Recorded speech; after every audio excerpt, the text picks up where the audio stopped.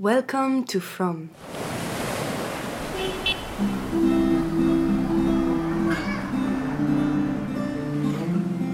Destino por detalli ordine.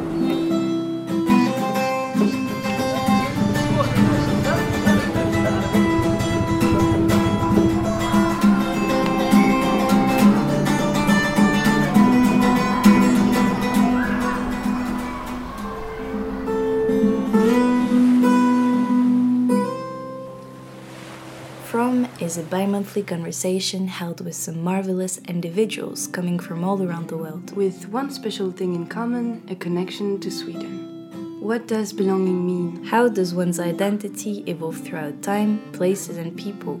Those are the questions we will explore together. I'm Marine. And I'm Raphael. And today we're speaking with Viola. So today we have Viola on the podcast. Viola, welcome to From. We're super happy to have you. It's a very special episode because we're gonna delve really into the specific topics that we're talking about. How would you introduce yourself to someone you just met? Well, to answer this, it really depends on where I am in the moment, because my name is Viola, so I'm Italian and I'm a student. That's something I always say, anthropology student. And what I would say if I had to introduce myself here is that I'm an Erasmus student and that that's it, I guess. That's all my...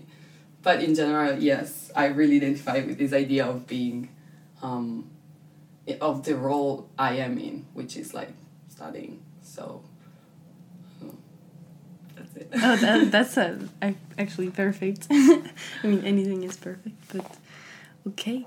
Yeah, that's a great start. Yeah. Thank you so much for starting with looking into the concept directly, jumping into the concept of identity and how, well, basically your identity can evolve depending on the context, on the people, the place, many different elements.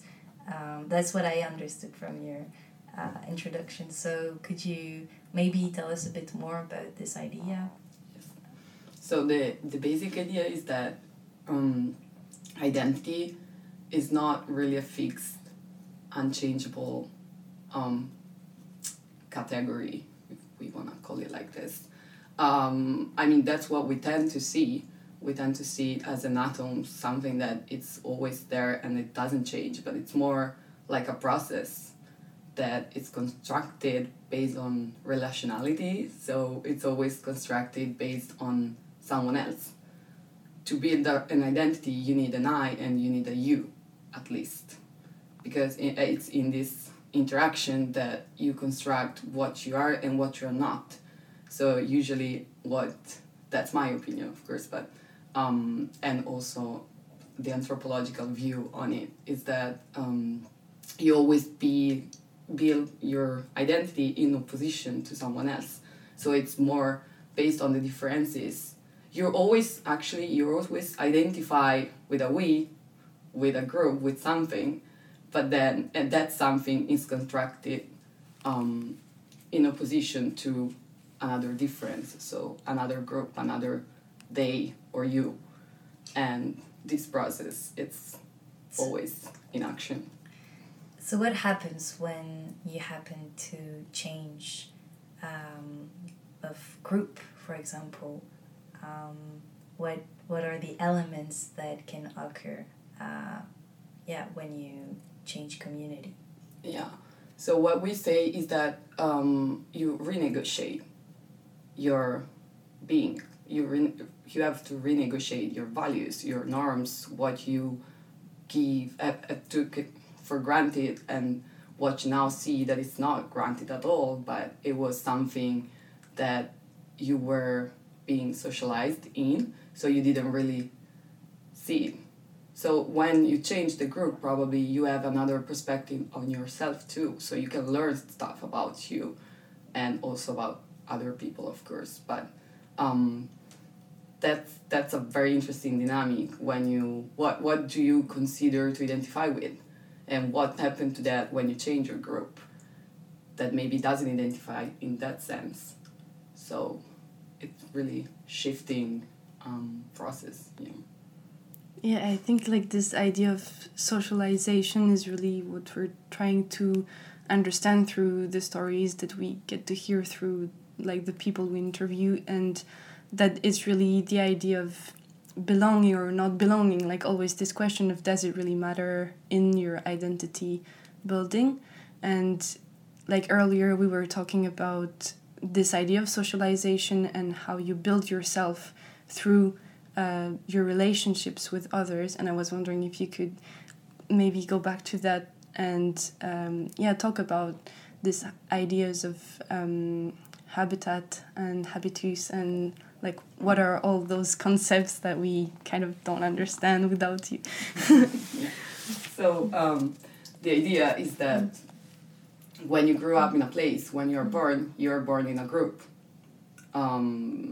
So you are socialized through routines, through values, norms, and way of using your body, way of perceiving the world and thinking the world. You use determinate like categories or classifications, and everything is kind of we say it's incorporated, it's embedded in your body, which is a very important part if you talk about identity also, because it's really the first source through which you experience the world. So where you put your body, it's very important, and also how the other bodies are moving around you. But the idea of habitus is basically this. So the habitus is the environment where you are growing up, and it's something you don't see because it's so obvious. And so it has a correspondence with the environment and the community where you live. But once you move, or once that environment change for any reason, there's something that breaks from there, and then you can see all those things that you took for granted, and you have to renegotiate your identity because something came up and you don't identify anymore with the environment you are in. So you understand you had to to change something in yourself, to rethink who you are, to rethink your position. So again, it's a very, very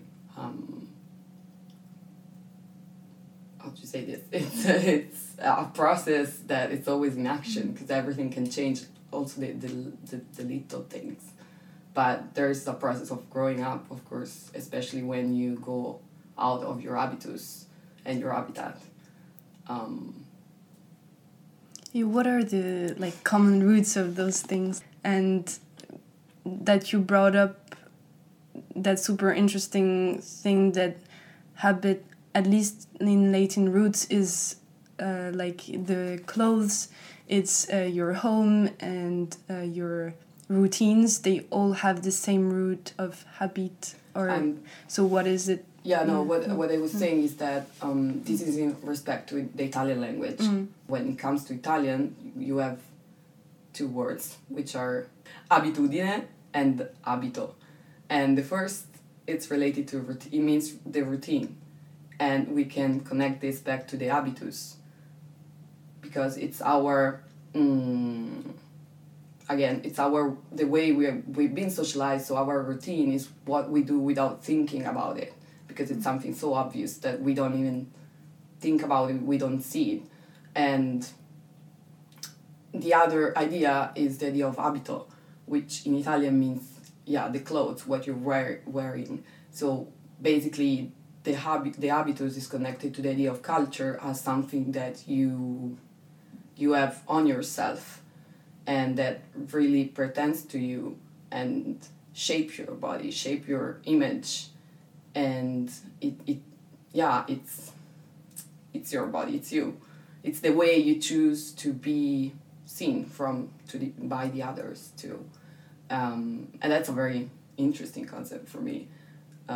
especially when you think all the game you can do with that, like changing habits again, so changing clothes and changing identity related to those clothes. Because also a thing that I haven't mentioned yet is that in anthropology, one of the main idea related to the identity is that every individual has multiple identities all the time, and it can change this identity through the day, through the years, but also like in constant moving of how he see himself and how he see the others. And every time you're in interaction with someone, you are something, but as soon as you change your interlocutor, then you also change a bit your way of talking, your way of being. Imagine like how many times in one day you change your clothes, depending on if you're university, if you're home chilling, if you're with a group of friends that is super elegant and fancy, or it's another group that it's very more chilling. And that's like how you position yourself in every group you meet during the day. That's a basic example, but yeah. So there is at the same time like this very concrete clothes, like what you're wearing during the day, and also this maybe more figurative clothes from what I get, which are like how you define yourself in relations to others, and like as you were saying, like how do you introduce yourself to other people is kind of those figurative clothes that you put on yourself. I mean, is that that they come from your, we can use the word culture. I'm not really a fan of how it's used daily, but it's easier. So yeah, you can see as every culture as a kind of a clothes, so something that it's on you and sometimes you don't even think about it, but really shapes the way you appear to the others and the way you move. And yeah, for example, moving, when you introduce yourself to someone, you choose to do it in a particular way that is personal, but it's also very cultural, right? So yeah. And another thing we were talking about is this idea of the way we conceptualize the concept of identity, which is very Western and connected to the idea of individualism, because we think as identity as very like different selves that are isolated, like they are in interaction, but they are very isolated in their being individuals. So you can think of them as like a group of atoms that meet each other but never, how do you say, that keep, they never, they keep being separated entities. They're segmented. Yes. But something that came up with all the research we did in anthropology and ethnography and meeting and studying other cultures is how this idea is very, very Western, because in other places you conceptualize the idea of individuality not as an identity, not as a isolated island, but it's more a constant, not even interaction, but not being just one thing, oneself. You're part of something bigger. Yes. So you relate to others and your environment too. Yeah, but also if you think, for example, your body, you are living because there is a lot of bacteria in your body that keeps you alive. If it wasn't for that bacteria, you couldn't live. So you're not just like, if you think also at a level of biology, you're never alone. You're not just one separated entity in the world, but you're in constant like interaction with other entities, not just humans, of course, but like we don't used to think about this. In other places they do. That's why we talk about this, about the etymology of individual, which has this word in Latin that is id, that means being the same. And another concept that was developed in anthropology is, instead of individual, is being a individual, because you're never again, you're never isolated. You're not in atoms that cannot be, that stays there, and it's always the same. That's what individual means. You're always the same of yourself, which is not, because again, since you're never isolated, you're always in interaction, you're always changing. And I think that's something we don't really think about, because it's a category we've been socialized in, so we don't really think about it. Yeah. But that's also related to the belonging again. So since we were talking about relativity in a way, and relation, and this idea of always renegotiating how you will present yourself or introduce yourself depending on where you are, and for example, there is something that kind of surprised me when you introduced yourself. I mean, not surprising, but you introduced yourself as an Italian, and I was this is really, and you're adapting to where you are right now, because if you were in Italy, you would probably never say I'm an Italian, right? Mm-hmm. So you introduce yourself as an Italian.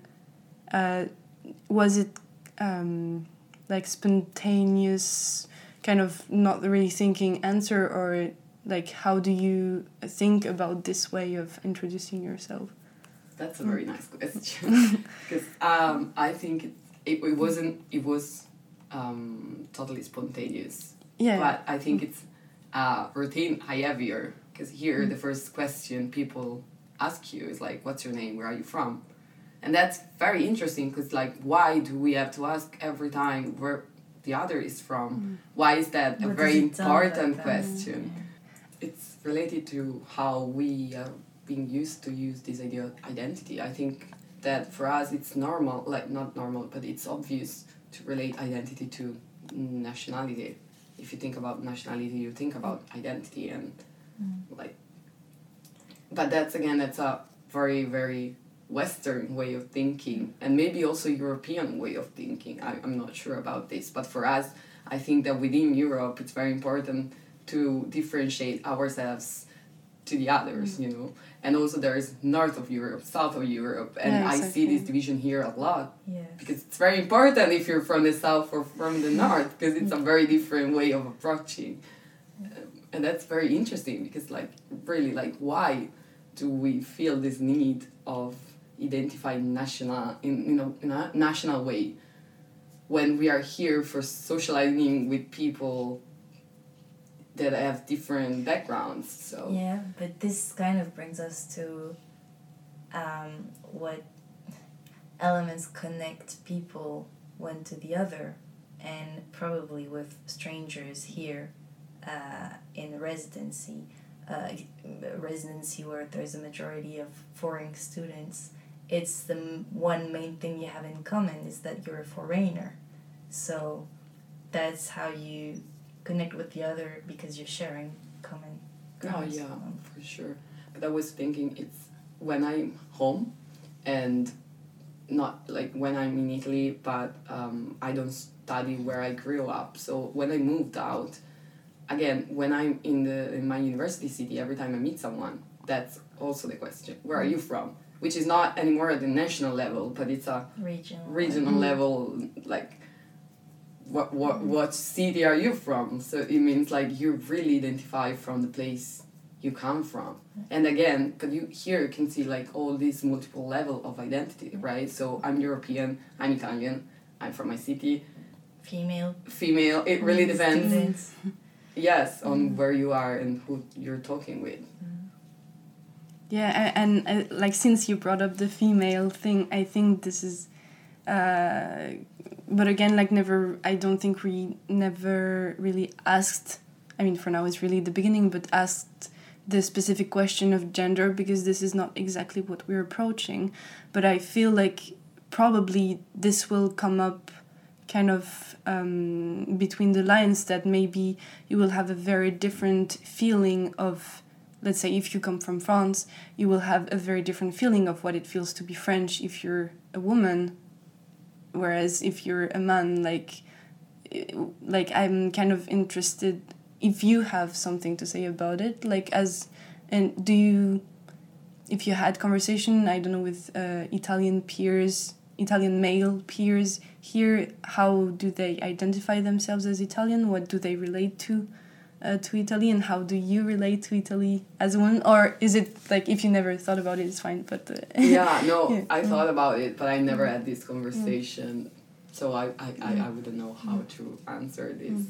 But for sure you experience the thing differently. I don't know how much this comes up when you talk about it, because it's not very neat in the conceptualization. It's not like, oh yes, I never, I don't think about my femininity and my being a woman in a routine situation. I do when something happens, and then that category means something and becomes a problem, or it comes up because there's something there that it's not working. But if it's not, I never think about me being a woman, because it's so obvious, and I don't have to discuss it with anyone. I don't have to put myself there to describe who I am in this sense. So it's what we were talking about also, the idea that you really think about what's obvious only when you move from an environment, or you have a change, and then you have to renegotiate who you are. And I don't think this is something for me here as a student. It's not something that really changed it does change my experience, of course, but it's never a problem. Maybe because it's Sweden, maybe because we live in Lapis, which is a very safe environment, and I never have to think about it, or I don't think it's a discriminating position for now here where I am. But about this idea of negotiating and renegotiating, could you maybe tell us about an experience you had when you experienced something different that challenged your own, what you considered as being truth, and when you really kind of gain awareness of your own subjectivity, and how this affected your way of thinking, and if you have any thought on that. Well, I guess I had many experiences, but the majority are all little things that you don't really, the first time, I think I really started thinking about this when I left Italy for the first time, which was in Brazil, so the difference was a lot, and I had to understand, but it's like very basic things, like I'm used to walk in the street with my phone in the hands, and when I was there I couldn't, because it was super dangerous, or I had to that's somewhere where I had to renegotiate me being a woman, because from where I come from, it was never a problem. When I was younger, I didn't think about it. I wasn't a feminist. I never thought about this being a problem, because in my city, it's everything like super safe and there's no discrimination, or at least I didn't experience it. When I went to Brazil, I understood that there the woman had a very different social role, at least in the family and the community where I was living, and it was very much more like, you're a woman, then you don't go out alone, never, and if you can't, don't go out at all. Stay home, wash the dishes, wash the clothes, clean the house once a week, once a day. It was something I had to do, and my host sister had to do. But when we hosted a guy, he came for like a month, no, maybe 2 months in the house where we were staying, and my host parents didn't require anything from him. And that's when I started like thinking about this. And I didn't question it there, because I felt like I was an host. I was hosted, and it was another culture, and I didn't want to impose my way at the moment. But yeah, that's totally something that I guess all of us experience at least once in our life, and really like make you think about who you are. And also, I think it makes you think how you should react to that. And that's very personal, and also linked to identity and belonging. Like, how do you cope with that? I don't know if that was your question. No, that was very interesting, because we talked a few times about when you got and how you got into anthropology. I thought it was so really interesting. You saying that it just like completely transformed your world when you discovered about the topics touched in this discipline, and how that would, because I'm bringing this up because I thought you had talked about the fact that you went to Brazil, and I thought that's probably the one time where it hit her hard, and she got to realize this thing of subjectivity and different truth depending on where you are in your context and stuff. But the first thing that you told me about was when you started studying anthropology. But now your answer is more about Brazil, so that's...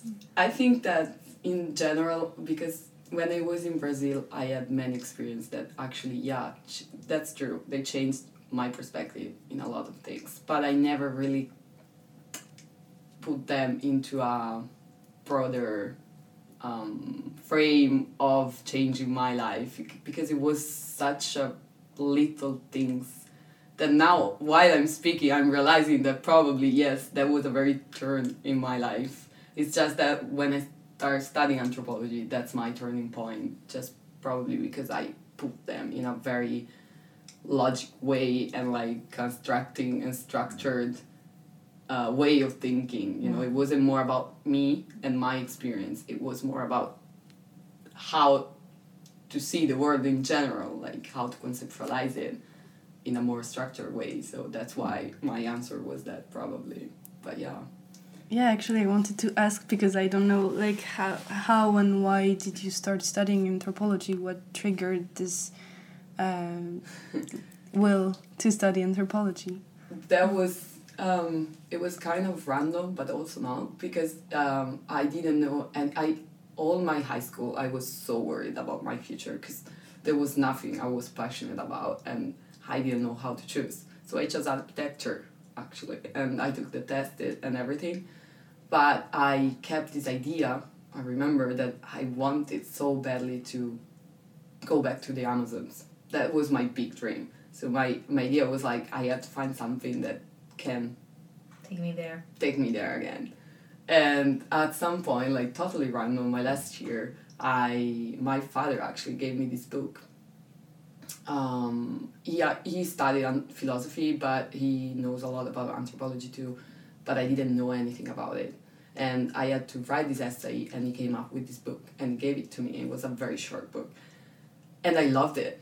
And it was an anthropologist that wrote it.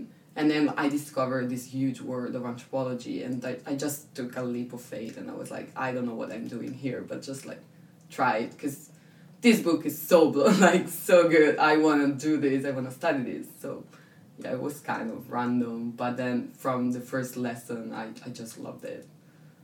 What was the first lesson?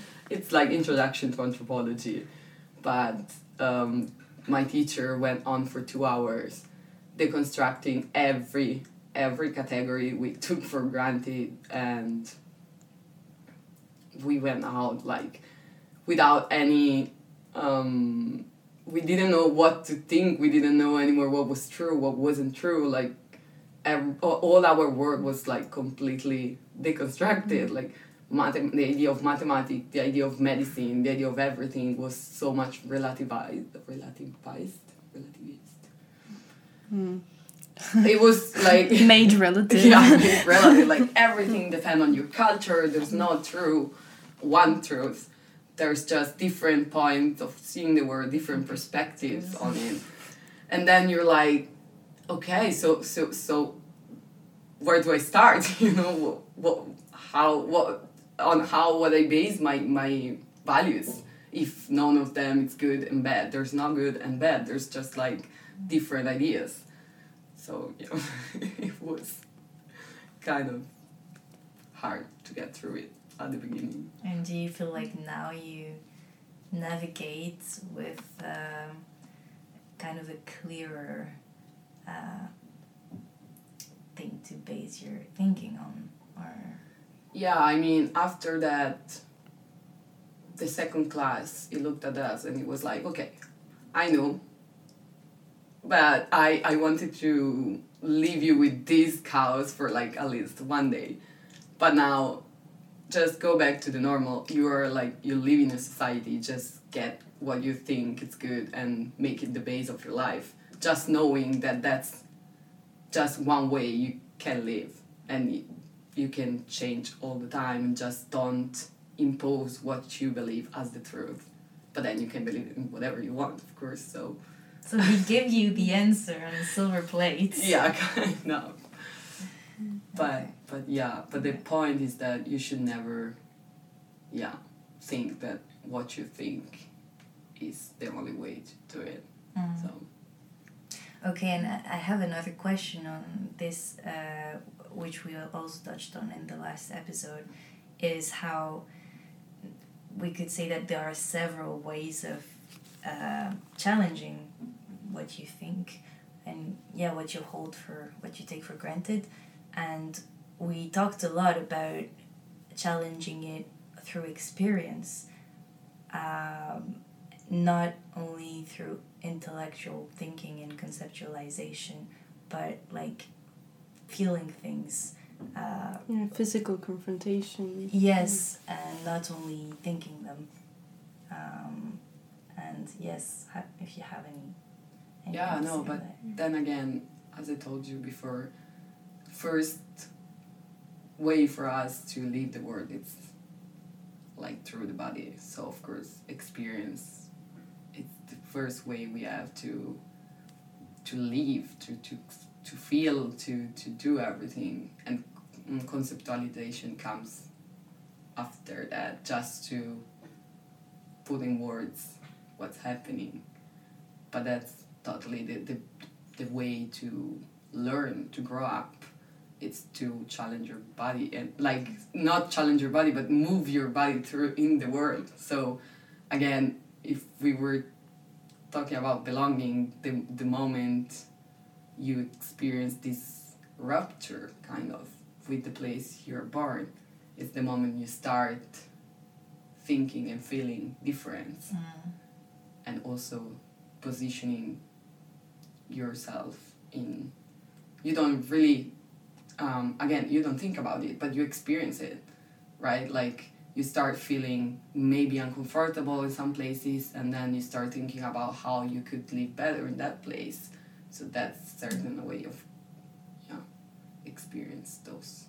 But I think like after, like right now you have touched on those two things, right? Like both intellectual like huge questioning, and also physical like lived experience, like when you were in Brazil. So I was wondering what came first. Did you start studying right after high school, or did you go to Brazil?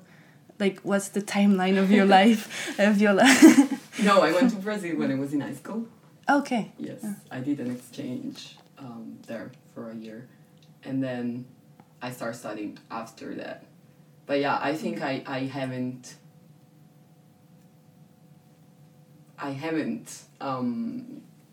conceptualized my experience there. Again, because it's also easier to think about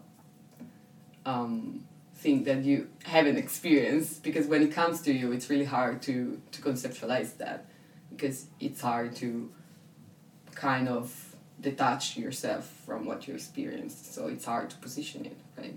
So I think I'm still processing what happened to me in Brazil 8 years ago. 8 years ago. Yes. Time flies. So you went to Brazil, then you came back to Italy, Yes. and you studied there? I finished the high school and then I moved, Oh. yes, in Italy, but in another city. That changed me a lot too. Was the first time I lived alone, the first time I questioned myself, the first time I had to find a job. And define who I was without my parents and why, without my community, without my friends. Is that important? I mean, for you as like personally, and also if you can maybe talk about it through an anthropologist perspective, like the idea of like what makes home, because we were talking about your community, your family, and is that home for you, or what around these questions? I don't have like one specific questions, but more how do you relate those things together or not? Yes. For me, that's a very difficult topic. I talked about it with different people because I can see a difference in respect to my friends, for example, that are very, very, very connected to my city, the city where I'm from, and all their lives, it's in there, while I never felt it like it was. I feel like it's my home, of course, because I grew up for 19 years there, but I always had this thing that I had to move from there. And I feel like when I did, I completely changed myself, and now I have these two identities in conflict, actually, because every time I go back, there's all my old life there, and I'm a totally different person then. Taking on new clothes. Yes, to fit and in. we put the old ones. Yes. but yes. So what? But also the other thing is that I talked about this with my mother because I didn't notice this, but she made me notice how much I'm connected to my house, like the one I grew up in. For me, it's like my only shelter. Yes, I've been living in so many different places. Now I lived in Brazil, I lived 3 years in Bologna, I had my first Erasmus in Amsterdam, then I moved again for my master, and then I'm here, and I have so many houses, and I love them, all of them. And I bring with me all those experiences, but I never, every time I had to left them, it was okay. The first time my mom tried to tell me that they wanted to sell the house in my city, I panicked. I don't even know. Yeah, I never have the same thought thing. about it. Yeah, I don't want to live there. That's the funny thing, is that I don't want to live back in my city. So I don't know what happened there, but I guess that kind of answers your question. Maybe it's also the place where you collect yourself after all those negotiations around the world. You come back home and you process, and you feel safe and sound, and this gives you the possibility to move on and accept all those transformations, but you need to be in this place for this to take place. But but that's, for example, a difference with someone else. For me, it's not the community I have there, because I love my friends, but I don't really I'm not so in need to get back there for them, or for my family either. We really lived in the distance without problems, so it's a very issue of the material of the house, the materiality and the way it is, more than the belonging as a group or community of people. But I guess that kind of change depending on who you're talking with. I can totally relate to this.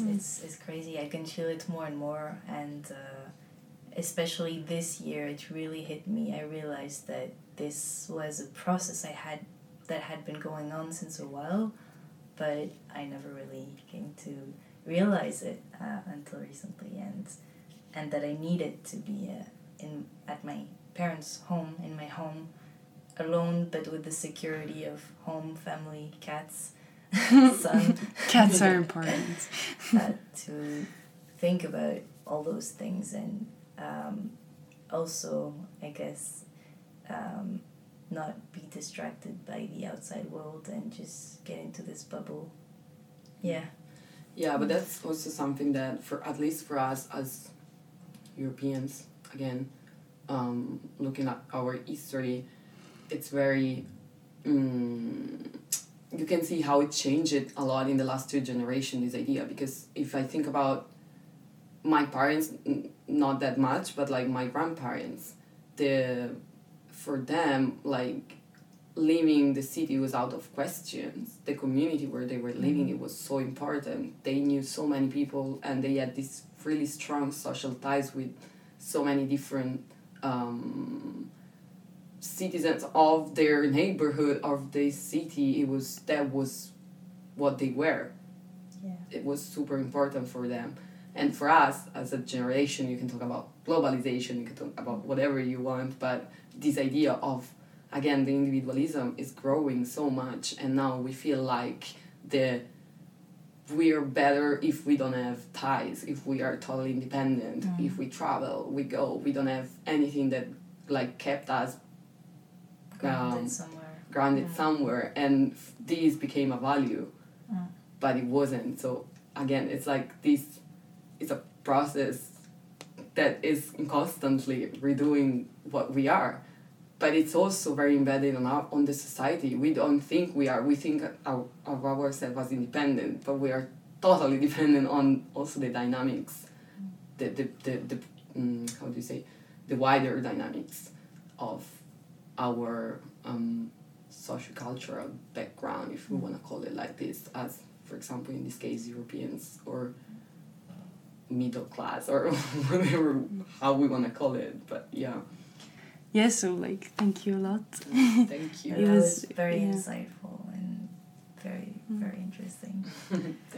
I really liked how you could navigate and relate the, like, concepts and kind of more academic ways of thinking with your own experience.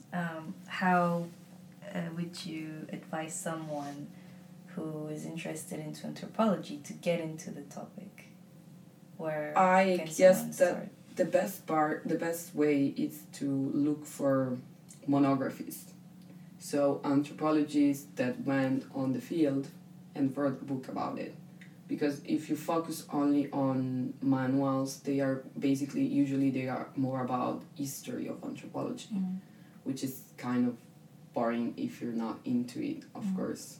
So the best way, I really think, they are very nice to read them, because usually it's not academic writing. It's more about they really engage with the place they engage with their, like, position in there, and it's more like a narration or a narrative of everything they experienced, and then they put on into an intellectual work. That's also what I really liked about anthropology, because it's always start from your experience, and then it goes more in a generalized way. So if you just type the topic you're interested in and anthropology, then you can see so many books, so many monographs about every topic. So also about belonging, and in the sense we talked before, like in sense of nationality, and how moving and being in between different identities really put yourself in a hard position, if that's what the topic, your main topic, from what I understood. Yeah, I mean, everybody's free to understand it as everybody wants. But yeah, it's really this idea of how do you relate, who, where, when, what do you belong to your own identity? Does it matter or does it not? And every time, like, try to understand why, and try to delve into it at a personal level. But I think it's really interesting that we get also, like, this anthropology perspective on it.